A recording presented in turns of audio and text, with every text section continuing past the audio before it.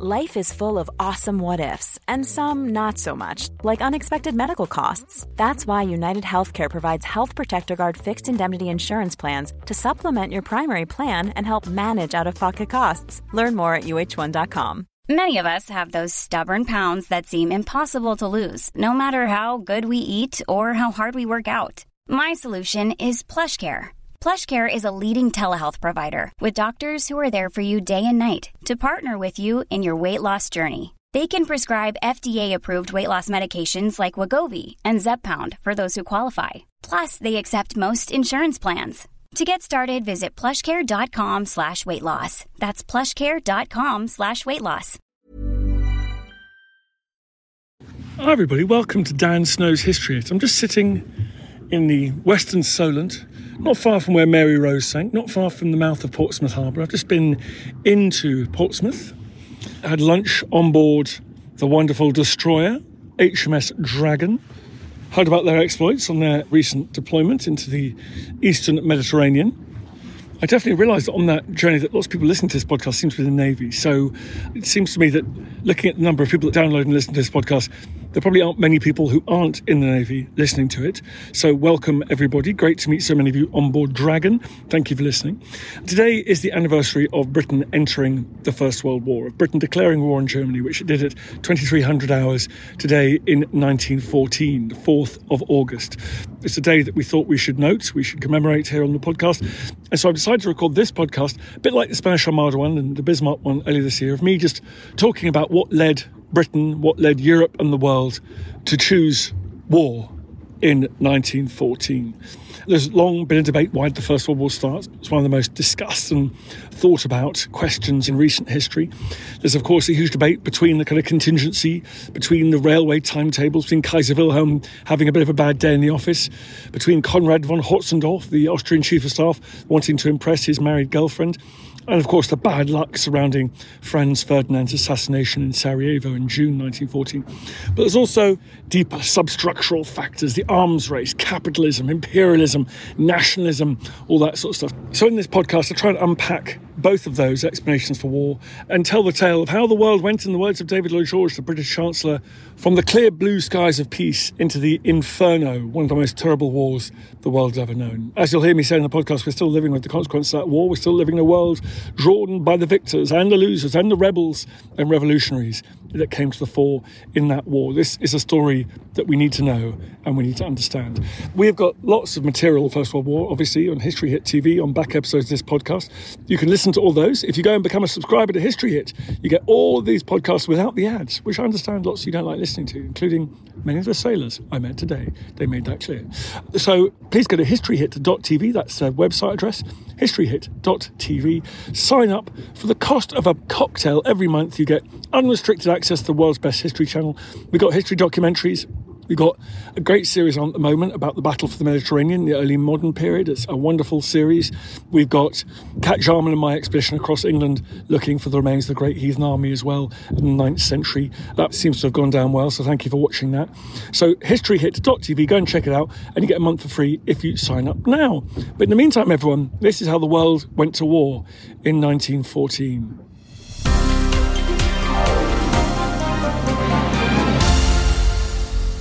The First World War was such a radical break with what had gone before. It was one of the bloodiest and most destructive wars in history. It saw the collapse of some of the greatest dynasties of the last 500 years, the Romanovs, the Hohenzollerns, the Habsburgs, the Ottomans. It left great chunks of the globe, Eastern Europe, the Middle East, parts of Africa and Asia, in complete chaos. New states were drawn up, new settlements hammered out, many of which have proved enduringly unstable for the last 100 years. The modern Middle East, as we know it, is born from the First World War. Communist Russia and its successor state, Vladimir Putin's Russia, were born in the war. The war facilitated the spread of and led to the metastasization of Marxist ideas.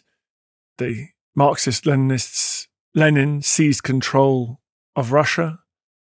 Marxist-Leninist students started the Communist Party of China 100 years ago, all because of the gigantic chaos engine that was the First World War. The British and French empires were on the winning side, but were fundamentally weakened by the First World War. And America was reluctantly dragged onto the stage as a reluctant superpower and would play a huge, huge part in shaping the world subsequently. For the people of Europe and for the people of the world, the vast majority of whom were under European colonial control, the First World War would be an event that would reshape their societies, reshape their world. And the outbreak of the First World War is so fascinating because it appears to be so contingent. If it hadn't been for that bullet in Sarajevo, if it hadn't been for the Archduke's driver taking the wrong turn, would there have been a war at all? And in this podcast, I guess I'm going to talk about the outbreak of that war and how it was at the same time both a product of luck or bad luck, but also underlying factors that made Europe so dangerous, so vulnerable to a war of this scale and intensity at the beginning of the 20th century. As the Iron Chancellor, as Otto von Bismarck had said in 1878, Europe today is a powder keg, and the leaders are like men smoking in an arsenal. A single spark will set off an explosion that will consume us all. I cannot tell you when that explosion will occur, but I can tell you where. Some damned foolish thing in the Balkans will set it off. So this is a podcast, yes, about the spark, but also about why Europe and the world was a powder keg in 1914. Before I come on to the events, the countdown, what was going on in these few days of 1914, of June, July and August 1914, let's talk about some of those underlying effects. Let's start with the powder keg. Let's start with the kind of general situation of Europe in 1914. Brigadier General Henry Wilson was in British Army Staff College in 1910. He was a kind of rare thing in the British Army in that period. He was thoughtful, he was a scholar soldier. And at the British Army Staff College, he gave a speech in which he argued that war was coming up. There was a likelihood of a general European war, and Britain's only prudent option would be to ally itself with the French against the Germans. A student argued with him, saying that it was, quote, only inconceivable stupidity on the part of statesmen could precipitate a general war. This provoked the famous line from Wilson. He was derisive. Ha, ha, ha, he laughed. Inconceivable stupidity is just what you're going to get. Why were they so stupid in 1914? I think one reason is a reason I've discussed recently on this podcast around the attacks made on democracy around the world. One simple reason is there was a generation of statesmen for whom a European war, not the frequent imperial struggles against people outside Europe, which were going on all through the 19th century. Britain, of course, rarely a year in the 19th century when Britain wasn't at war somewhere in the empire. France, interminable campaigns in North Africa. Germany, brutal pacification, genocide in Southwest Africa and other campaigns. The Americans, obviously fighting indigenous peoples. The Russians against Japanese. But a general European wars were rarer than they had been in previous centuries. The Crimean War had pitted Britain, France and Turkey against Russia. The Franco-Prussian War had pitted the French against the Prussians and their German allies. But so-called general wars were rarer than they had been, for example, in the 17th and 18th centuries when the continent had been torn apart by titanic violence that touched almost every corner of the continent. And I do think there was a lazy assumption amongst Europe's ruling class that war would be impossible. Globalization was occurring. People were trading, studying each other's countries, marrying across borders as never before. There was an assumption that the great wars, the great power wars of the past were unlikely to happen again. But alongside that, there was a small but very powerfully placed group of men who wanted war, who believed that war was a legitimate aim for states, who believed it would be healthy, who believed it might be bracing, it might cleanse society, who thought it might return to society some kind of imagined past, a past of virility, religious observance, simplicity. And this existed alongside quite a wide popular view that war itself was legitimate. I think that's important, that war itself was not some kind of awful aberration that many of us, hopefully all of us, feel today, but that war was a legitimate way of growing, protecting your empire, expanding, seizing new territory. These empires, the British, French, Austrian, Russian, German, yes, I'm afraid, even the American, had been born and survived and thrived through war. In the late 19th century, The Austrians and Russians eyed up the collapsing Ottoman Empire in Southeast Europe and the Balkans and thought it was inevitable that one day it would fall to one or both of them. In the early 20th century, Britain and France thought nothing of resolving their colonial disputes, swapping bits of territory here or there like Morocco. It was a totally natural thing to do at the time. Around 85% of the world was divided up between these European powers. And that meant there was bound to be constant competition along those colonial frontiers, and constant competition for bigger empires. Darwin's work had been corrupted into being thought to be applicable to empires, not just the evolution of species. There was an idea, social Darwinism, that unless empires evolved, unless they changed, unless they struggled to become the fittest, they would be destroyed. It was the survival of the fittest out there. And that's part of the reason you see great militarization of society. Look at members of royal families across Europe. They're often shown in their military uniforms. Generals and admirals were given a much greater say in politics than they are now. And I think perhaps the most remarkable aspect of Powder Keg is the sense that war in the end is inevitable. Everything is tending towards chaos. And that really underpins so many decisions that were made in that summer of 1914. If you believe that great power war is an inevitable feature of life, the only ability you have to influence affairs, therefore, is to try and decide when, where, and how that war should be fought. And so you see many politicians and military men thinking this might be a chance to fight a war. It could be quick, it could be fought on their terms, it could be fought against an enemy that they didn't think was yet ready. But all of that is underpinned by this idea that war was coming anyway. It was felt by many of the men around the German Kaiser. It was certainly felt by leading members of the Austro-Hungarian Empire, but it was also felt by others outside the executive branch. The socialist orator August Bebel said in 1911, "The Gotterdammerung of the bourgeois world is approaching." Too many people felt war was inevitable. One of my great lessons from the summer of 1914 is that war is not inevitable. It's us that makes it so. Well, those are some of the factors leading to Europe being a powder keg in 1914. There are others, of course. The military-industrial complex, we hear about that a lot in the Cold War context. It is certainly true that lots of people were making tons of money out of providing arms and munitions to the great powers. There was an arms race, whether it's dreadnought battleships between Britain and Germany, whether it's the rapid industrialization of Russia, people selling arms to the Russian Empire. There was money to be made.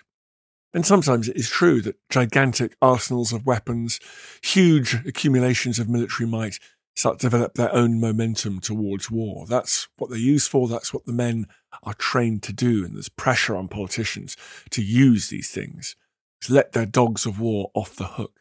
There's also, of course, something that some historians find very compelling. Europe was ruled, in many cases, by members of the same dynastic clan. Many of Queen Victoria's grandsons were on important thrones across Europe. Kaiser Wilhelm, her oldest grandson, always aware of his status as Queen Victoria's oldest grandson, always aware of his Englishness inherited through his English mother, and somehow with a lifelong chip on his shoulder, he kept turning up to the Isle of Wight to try and win Cowswick with faster and faster yachts. He never thought he was getting the respect he deserved from his younger cousin, King Emperor George V. And apart from whether they're all related or not, you've got the family politics. That, let's be honest, we all feel those moments of wishing to plunge our family into total war. There are just the insecurities associated with being ruled by individuals, by flawed, idiotic human beings, which we all are. Autocracies in which decisions rest with one or two people, tiny groups of people, often with few safeguards, little oversight of what they're doing. These autocracies, I think, are inherently prone to making violent, decisive decisions and dragging the rest of us into war. And Europe was dominated by the great autocracies in 1914. Nicholas of Russia, Kaiser Wilhelm of Germany, and the ancient Emperor Franz Joseph in Vienna, who I think exemplifies many things that I've been talking about. Very old, hugely pessimistic about the world that he was leaving behind, hugely pessimistic about his empire's ability to survive, about the new politics, the nationalism, the socialism that was tearing his empire apart in so many different ways, and became convinced that war might be a way to turn the clock back, or at least stop the march of time and give his Habsburg Empire another couple of generations of existence. And as everyone knows, it would be within that Habsburg Empire, within the Austro-Hungarian Empire, the spark would be ignited and in turn send the whole place up. On the 23rd of June, Franz Ferdinand, the heir to the Austro-Hungarian Empire, and his wife Sophie boarded a train in Vienna for Trieste on the coast.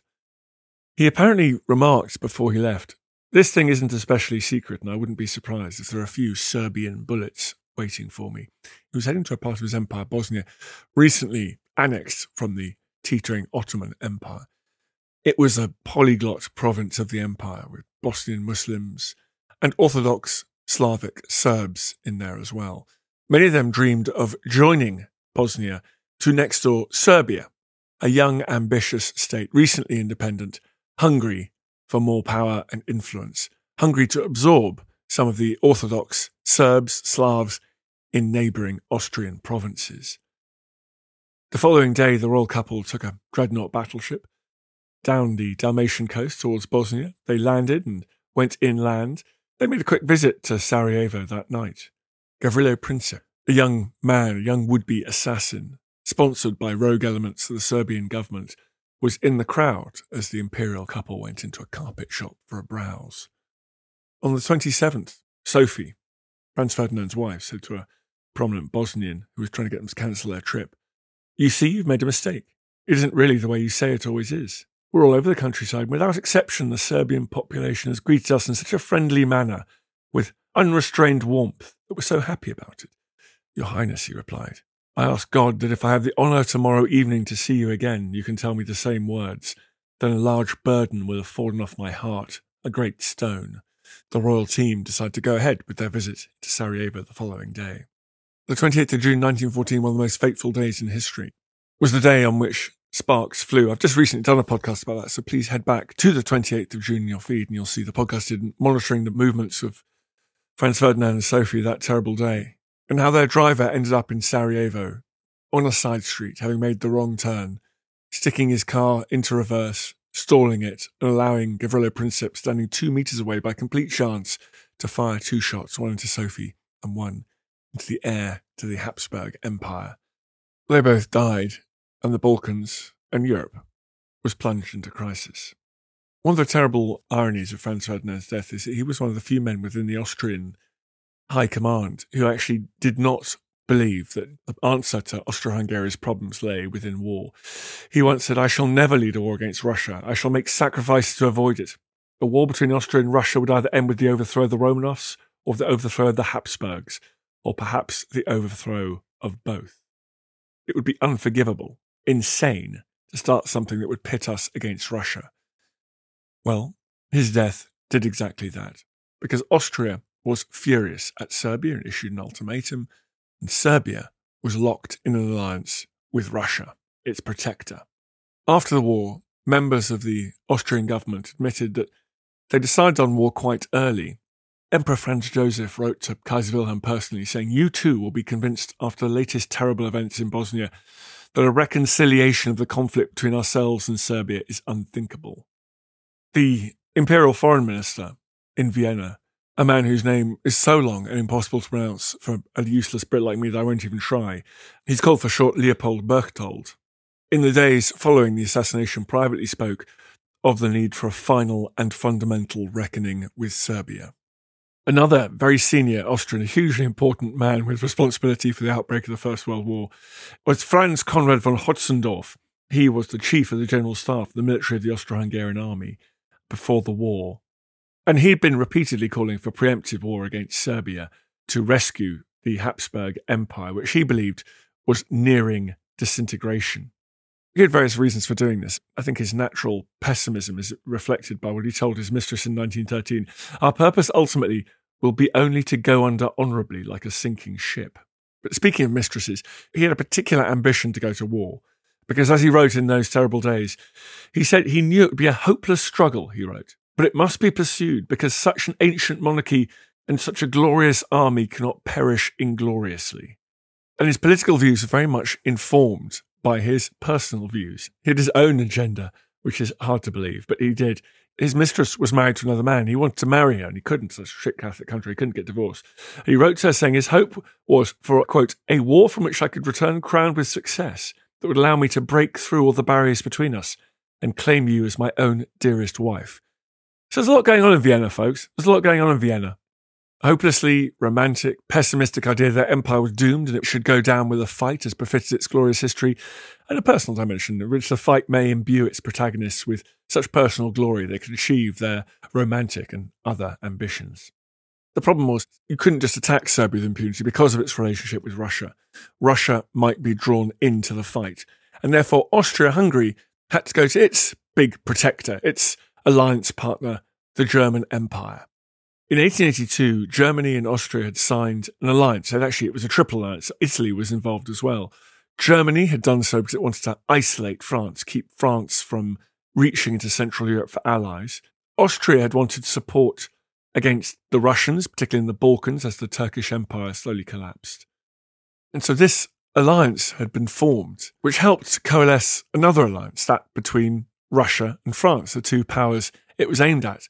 And so in the early 1890s, the French and the Russians were brought together, partly by this Central European alliance, partly because of shared economic and strategic interests. And so Europe was bound by these two interlocking systems of alliances, everyone committed to come to the other's aid in the event of hostilities.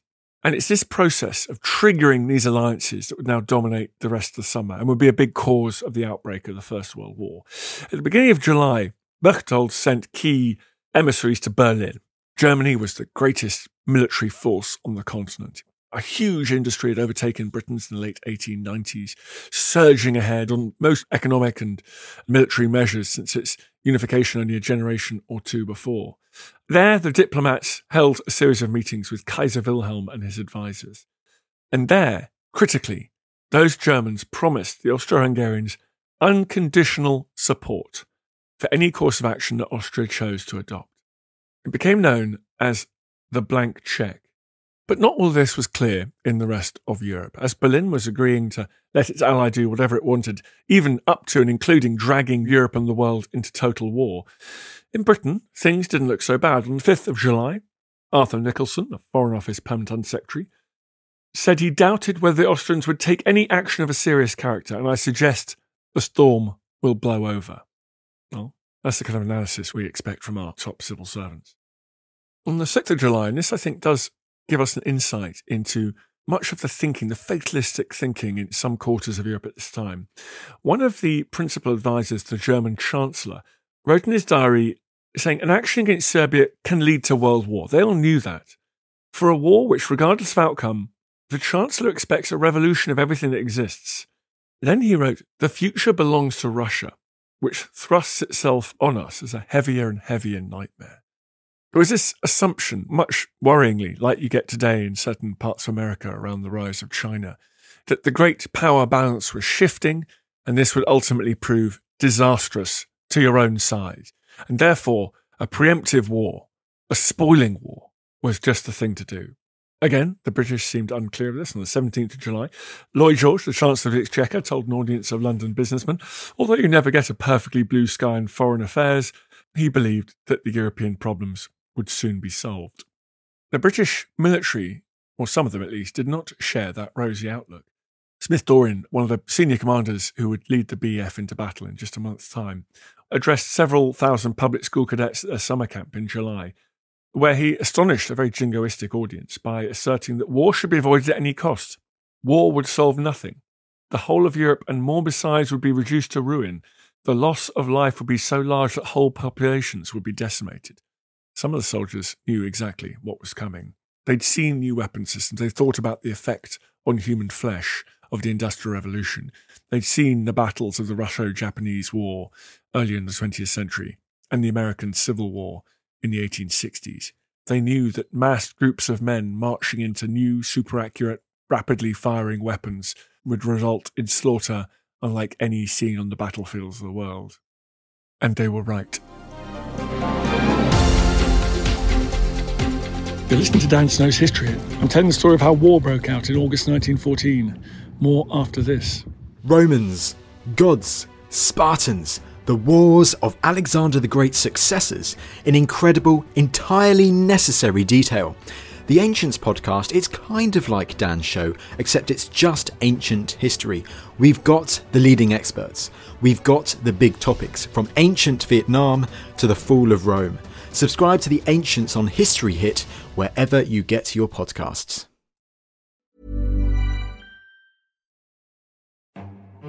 This is After Dark, myths, misdeeds, and the paranormal. The podcast that takes you to the shadiest corners of the past, unpicking history's spookiest, strangest, and most sinister stories. I'm Maddie Pelling. And I'm Anthony Delaney. Join us every Monday and Thursday, and we'll take a look at the darker side of history, from haunted pubs to Houdini, to witch trials and arsenic-laced breakfasts. Follow After Dark, myths, misdeeds, and the paranormal wherever you get your podcasts. Brought to you by History Hit. How would you like to look 5 years younger? In a clinical study, people that had volume added with Juvederm Voluma XC in the cheeks perceived themselves as looking 5 years younger at 6 months after treatment. Look younger, feel like you. Add volume for lift and contour in the cheeks with Juvederm Voluma XC. Reverse signs of aging by adding volume to smooth laugh lines with Juvederm Volure XC. For important safety information and to find a licensed specialist, visit Juvederm.com. That's JUVEDERM.com. Not for people with severe allergic reactions, allergies to lidocaine, or the proteins used in Juvederm. Common side effects include injection site redness, swelling, pain, tenderness, firmness, lumps, bumps, bruising, discoloration, or itching. There's a risk of unintentional injection into a blood vessel, which can cause vision abnormalities, blindness, stroke, temporary scabs, or scarring. Talk to a licensed specialist to find out if it's right for you.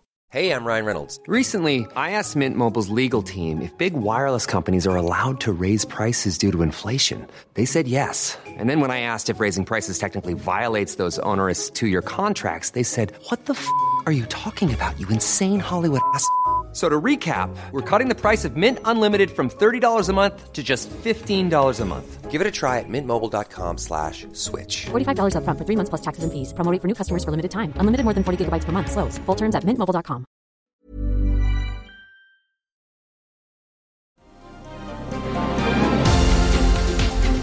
On 23rd July, British Foreign Minister Grey said to the Austrian ambassador in London that a great power war would, quote, involve the expenditure of so vast a sum of money and so much interference with trade that it would be accompanied or followed by a complete collapse of European credit and industry. He went on to say, irrespective of who the victors were in the war, many things might be completely swept away. Britain was in a very interesting position. It was not formally part of any of the European diplomatic systems.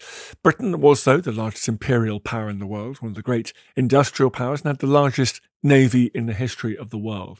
It had signed a series of agreements with France in the early 20th century, all of them dealing with imperial disagreements. But they had drifted closer. Their general staff, their military, their navy, their army had engaged in talks about what would happen if war was to break out with Germany.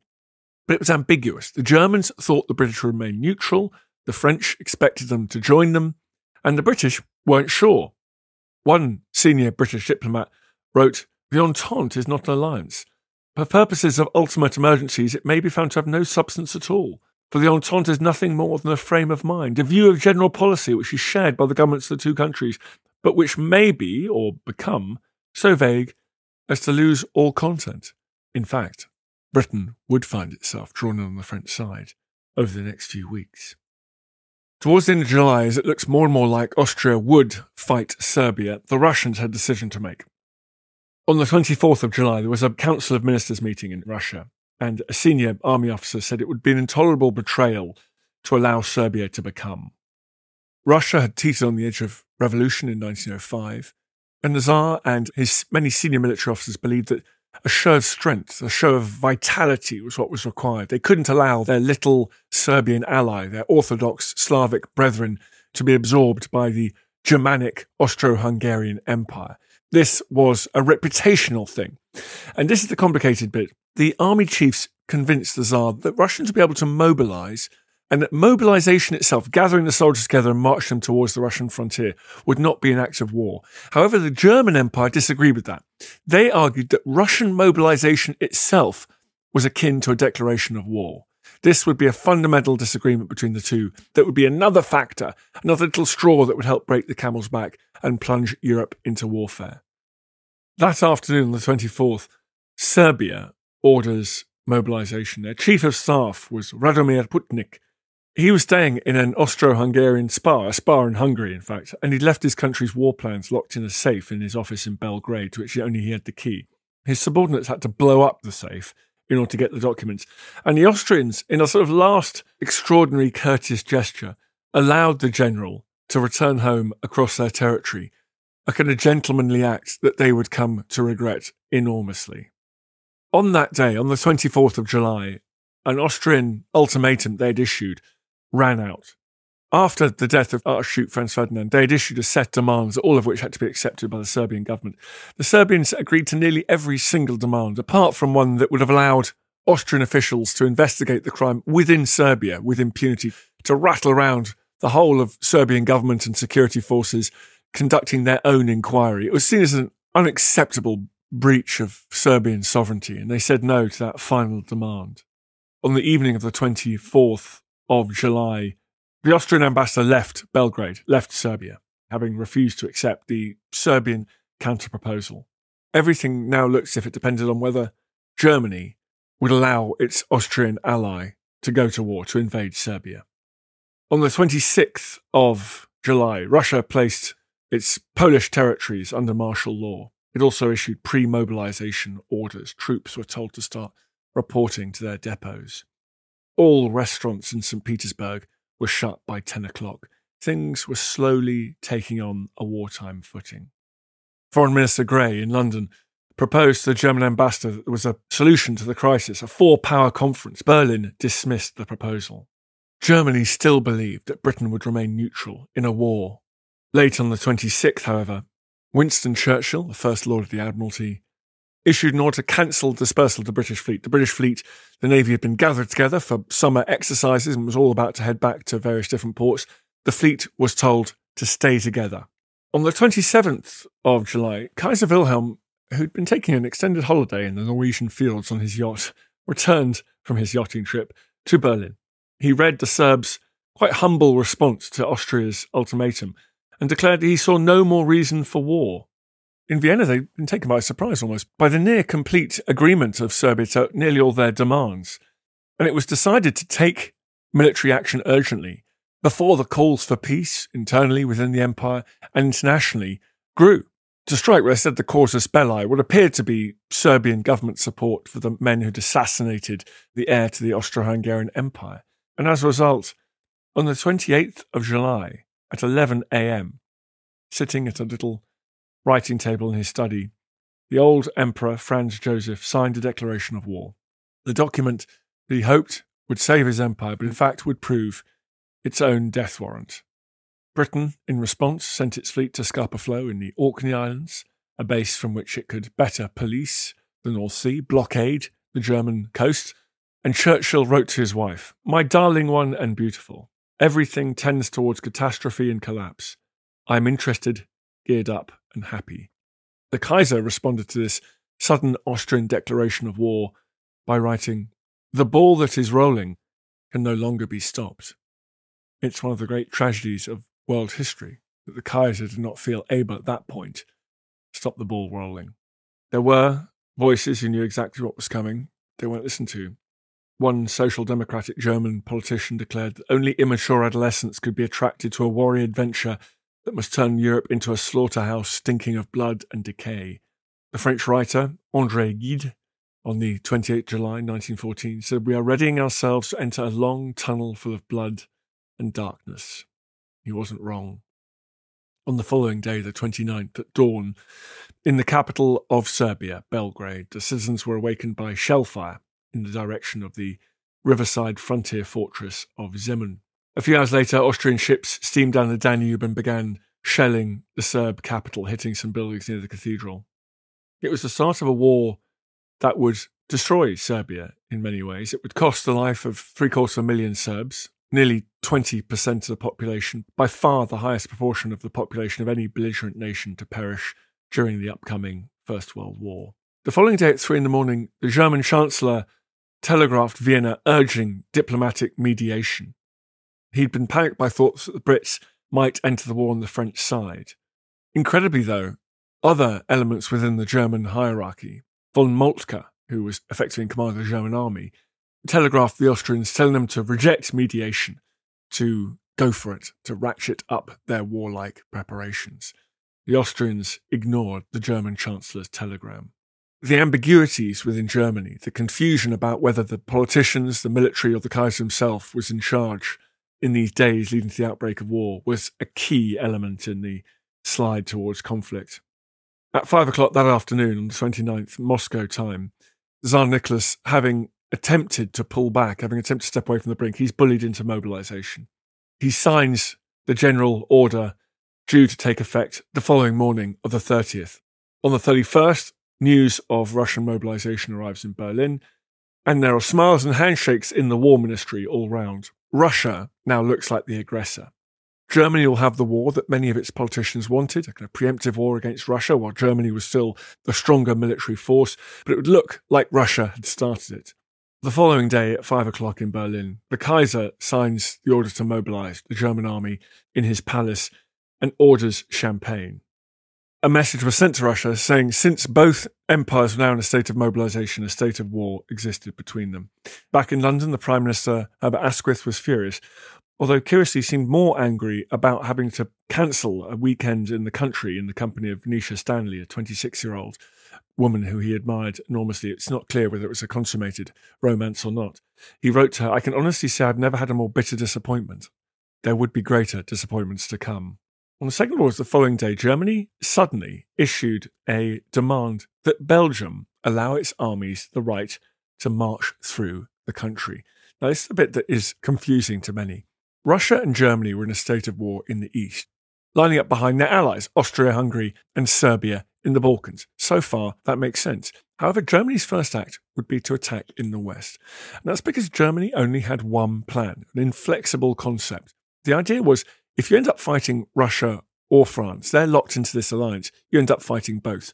So your war plan should reflect that. No matter where the war starts or who it's primarily with, the war plan dictated that you attack the French first and then move to the Russians. It was thought the Russians would be slower to mobilise, they had a less efficient railway network, their military was less modernised.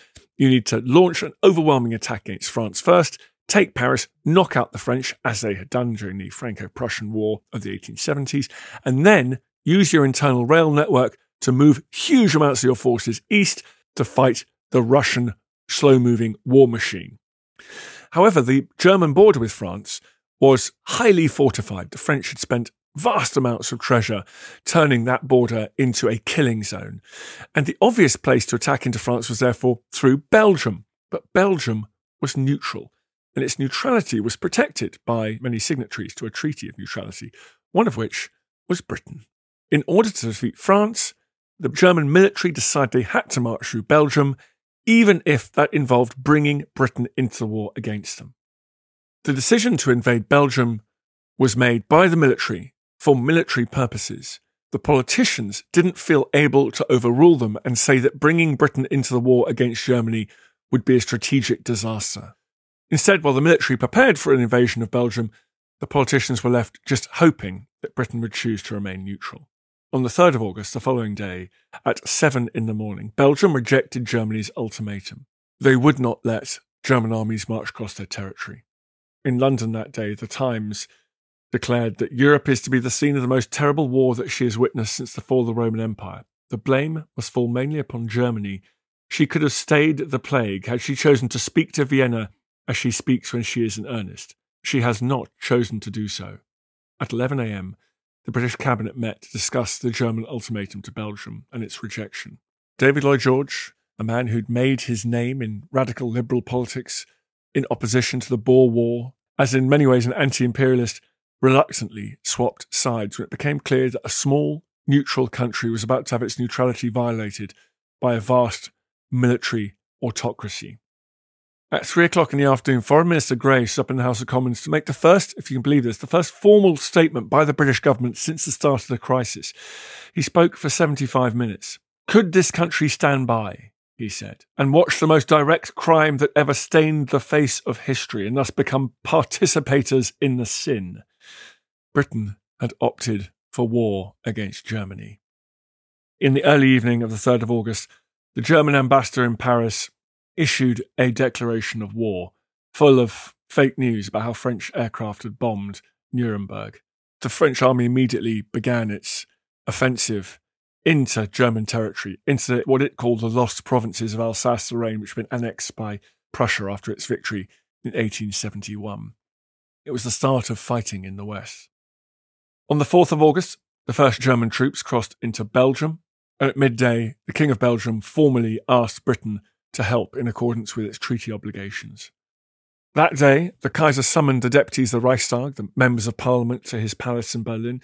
Kaiser Wilhelm had been decked out as the supreme German warlord, dressed in his full uniform, and he told the deputies, "From the bottom of my heart, I thank you for your expressions of love and fidelity. In the struggle now ahead of us, I see no more parties in my Volk. Among us, there are only Germans." This is a full realization of the Kaiser's fever dream, of an end to partisan squabbling, a moment of national unity, focused on the body of the emperor, of the Kaiser himself. This was war as a unifying national crusade. There was wild applause. Even the socialist deputies had been convinced that this was a war of Russian aggression, a war to protect the fatherland. In St. Petersburg, meantime, the empty German embassy was stormed by a mob, its caretaker killed. The senior German military officer, Falkenhayn, who would rise to supreme command in 1915, told the German Chancellor, "Even if we go under as a result of this, it was beautiful." I find that kind of romantic fatalism that you get in Berlin, in Moscow, in Vienna, so distressing. As these countries are tipped into the most terrible war, a war that would see all of their dynasties, all of their empires collapse. Prime Minister Asquith was feeling altogether less excited about the war, perhaps reflecting the primacy of civilians within the British government. He wrote, "Winston, who has got on all his war paint, is longing for a sea fight in the early hours of tomorrow morning. The whole thing fills me with sadness." In the afternoon of the 4th of August, King George V proclaimed mobilisation.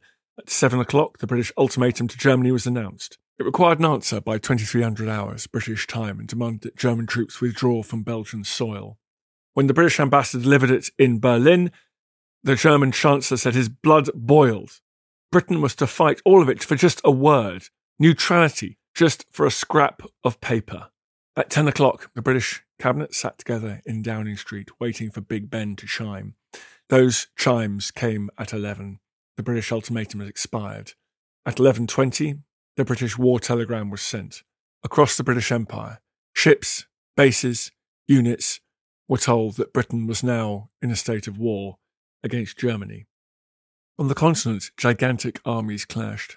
A revolution in communication, in food, logistics, medicine, the revolutions of the 19th century and early 20th century ensured that war could now be fought on an unimaginable scale. In just 300 hours, for example, 11,000 German trains carried 2.2 million men and 600,000 horses across Germany to concentration areas on the frontiers of France, Belgium and Luxembourg. That mighty force crossed the Rhine towards the frontier into battle at the rate of 560 trains a day. Each one of those trains had 54 wagons. When that army clashed with the French, with the Belgians, the slaughter would be prodigious. One of the early German attacks against Liège, a Belgian officer wrote, "As line after line of German infantry advanced, we simply mowed them down. They made no attempt at deploying but came on, almost shoulder to shoulder, until we shot them down. The fallen were heaped on top of one another, an awful barricade of dead and wounded men." In Britain, the decision was made to send 4 infantry divisions plus a cavalry division to France. Sir John French was given command, so the British Army went to Belgium in 1914 to fight Germans, commanded by an Irishman called French. Some crowds cheered in British cities, but there was dissenting views as well. C.P. Scott argued in the Manchester Guardian, "By some hidden contract, England has been technically committed behind her back to the ruinous madness of a share in the violent gamble of war between 2 militarist leagues. It will be a war in which we risk everything of which we are proud, and in which we stand to gain nothing. Someday we will regret it. The Bishop of London declared this the greatest fight ever made for the Christian religion, a choice between the nailed hand and the mailed fist. While George Bernard Shaw wrote an article begging both sides to shoot their officers and go home. In Madame Tussauds Waxworks Museum, the model of the Kaiser was moved from its Royal Gallery and put in its Chamber of Horrors, while Kaiser Wilhelm, furious that the British had declared war against Germany, dispatched his uniforms as a British Admiral of the Fleet and Field Marshal to Buckingham Palace.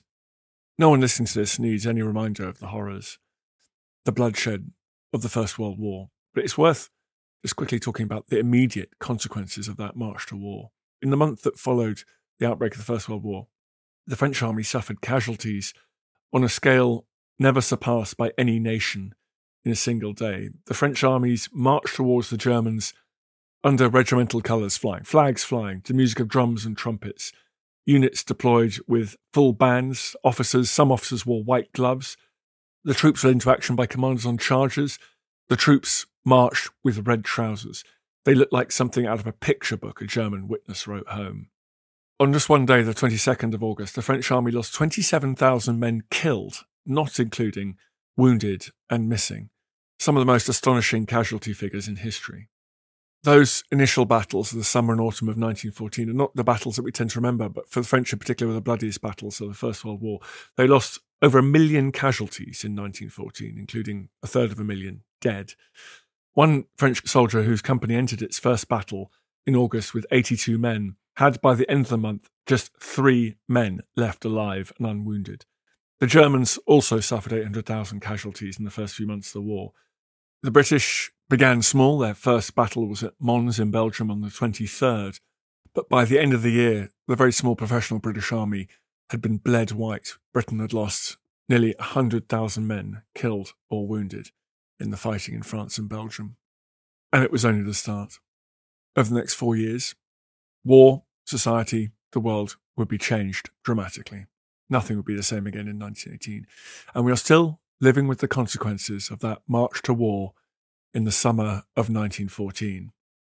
That war was a product both of decisions, luck, foibles, the characteristics of the individuals involved in making that decision, but also the context, the nature of the world in which those decisions, those events were taking place. And it's the interplay between the two that I find so fascinating. Around 70 million men would be mobilised, perhaps between 9 and 14 million military and civilian deaths result. And there were genocides, for example, the Armenians in Turkey, and the appalling casualties of the great influenza, the so-called Spanish flu, which latest research seems to suggest was born, may have mutated, may have taken hold in those gigantic camps of armed men, and is therefore a direct consequence of the First World War as well. 100 years on, we're still living in a world shaped by the events of the summer of 1914. Thank you very much for listening to this podcast. See you next time. I feel the hand of history upon our shoulders. All this tradition of ours, our school history, our songs, this part of the history of our country, all were gone and finished. Thanks, folks, for listening to this episode of Dan Snow's History. As I say all the time, I love doing these podcasts. They are the best thing I do professionally. I feel very lucky to have you listening to them. If you fancied giving them a rating and review, obviously the best rating and review possible would be ideal. It makes a big difference to us. I know it's a pain, but we'd really, really be grateful. And if you want to listen to the other podcasts in our ever-increasing stable, don't forget we've got Susanna Lipscomb with Not Just the Tudors. That's flying high in the charts. We've got our medieval podcast, Gone Medieval, with the brilliant Matt Lewis and Kat Jarman. We've got The Ancients with our very own Tristan Hughes. And we've got Warfare as well, dealing with all things military. Please go and check those out wherever you get your pods. Are you ready for truly hydrated skin? Meet Hyaluronic Body Serum, a breakthrough in body care from Osea. It's clinically proven to instantly increase hydration by 161%. Their lightweight, fast-absorbing serum delivers 24 hours of nonstop hydration for silky smooth skin without the sticky afterfeel. Osea's latest innovation combines the magic of their best-selling Hyaluronic Sea Serum with a new formula that's good for the whole body and 5 types of hyaluronic acid to target every layer of the skin. Osea is a women-founded, women-led brand that's been crafting seaweed-powered products for nearly 30 years. The best part? Everything Osea makes is clean, vegan, cruelty-free, and climate-neutral certified, so you never have to choose between your values and your best skin. Treat your skin to clean, vegan skincare from Osea. Get 10% off your first order site-wide with code SUMMER at OseaMalibu.com. That's OSEA Malibu.com, code SUMMER. Thank you for listening to this episode of Dan Snow's History Hit. Please follow this show wherever you get your podcasts. It really helps us, and you'll be doing us a big favour. Don't forget, you can also listen to all of these podcasts ad-free and watch hundreds of TV documentaries when you subscribe at historyhit.com/subscribe. As a special gift, you can also get your first 3 months for just £1 a month when you use code DANSNOW at checkout.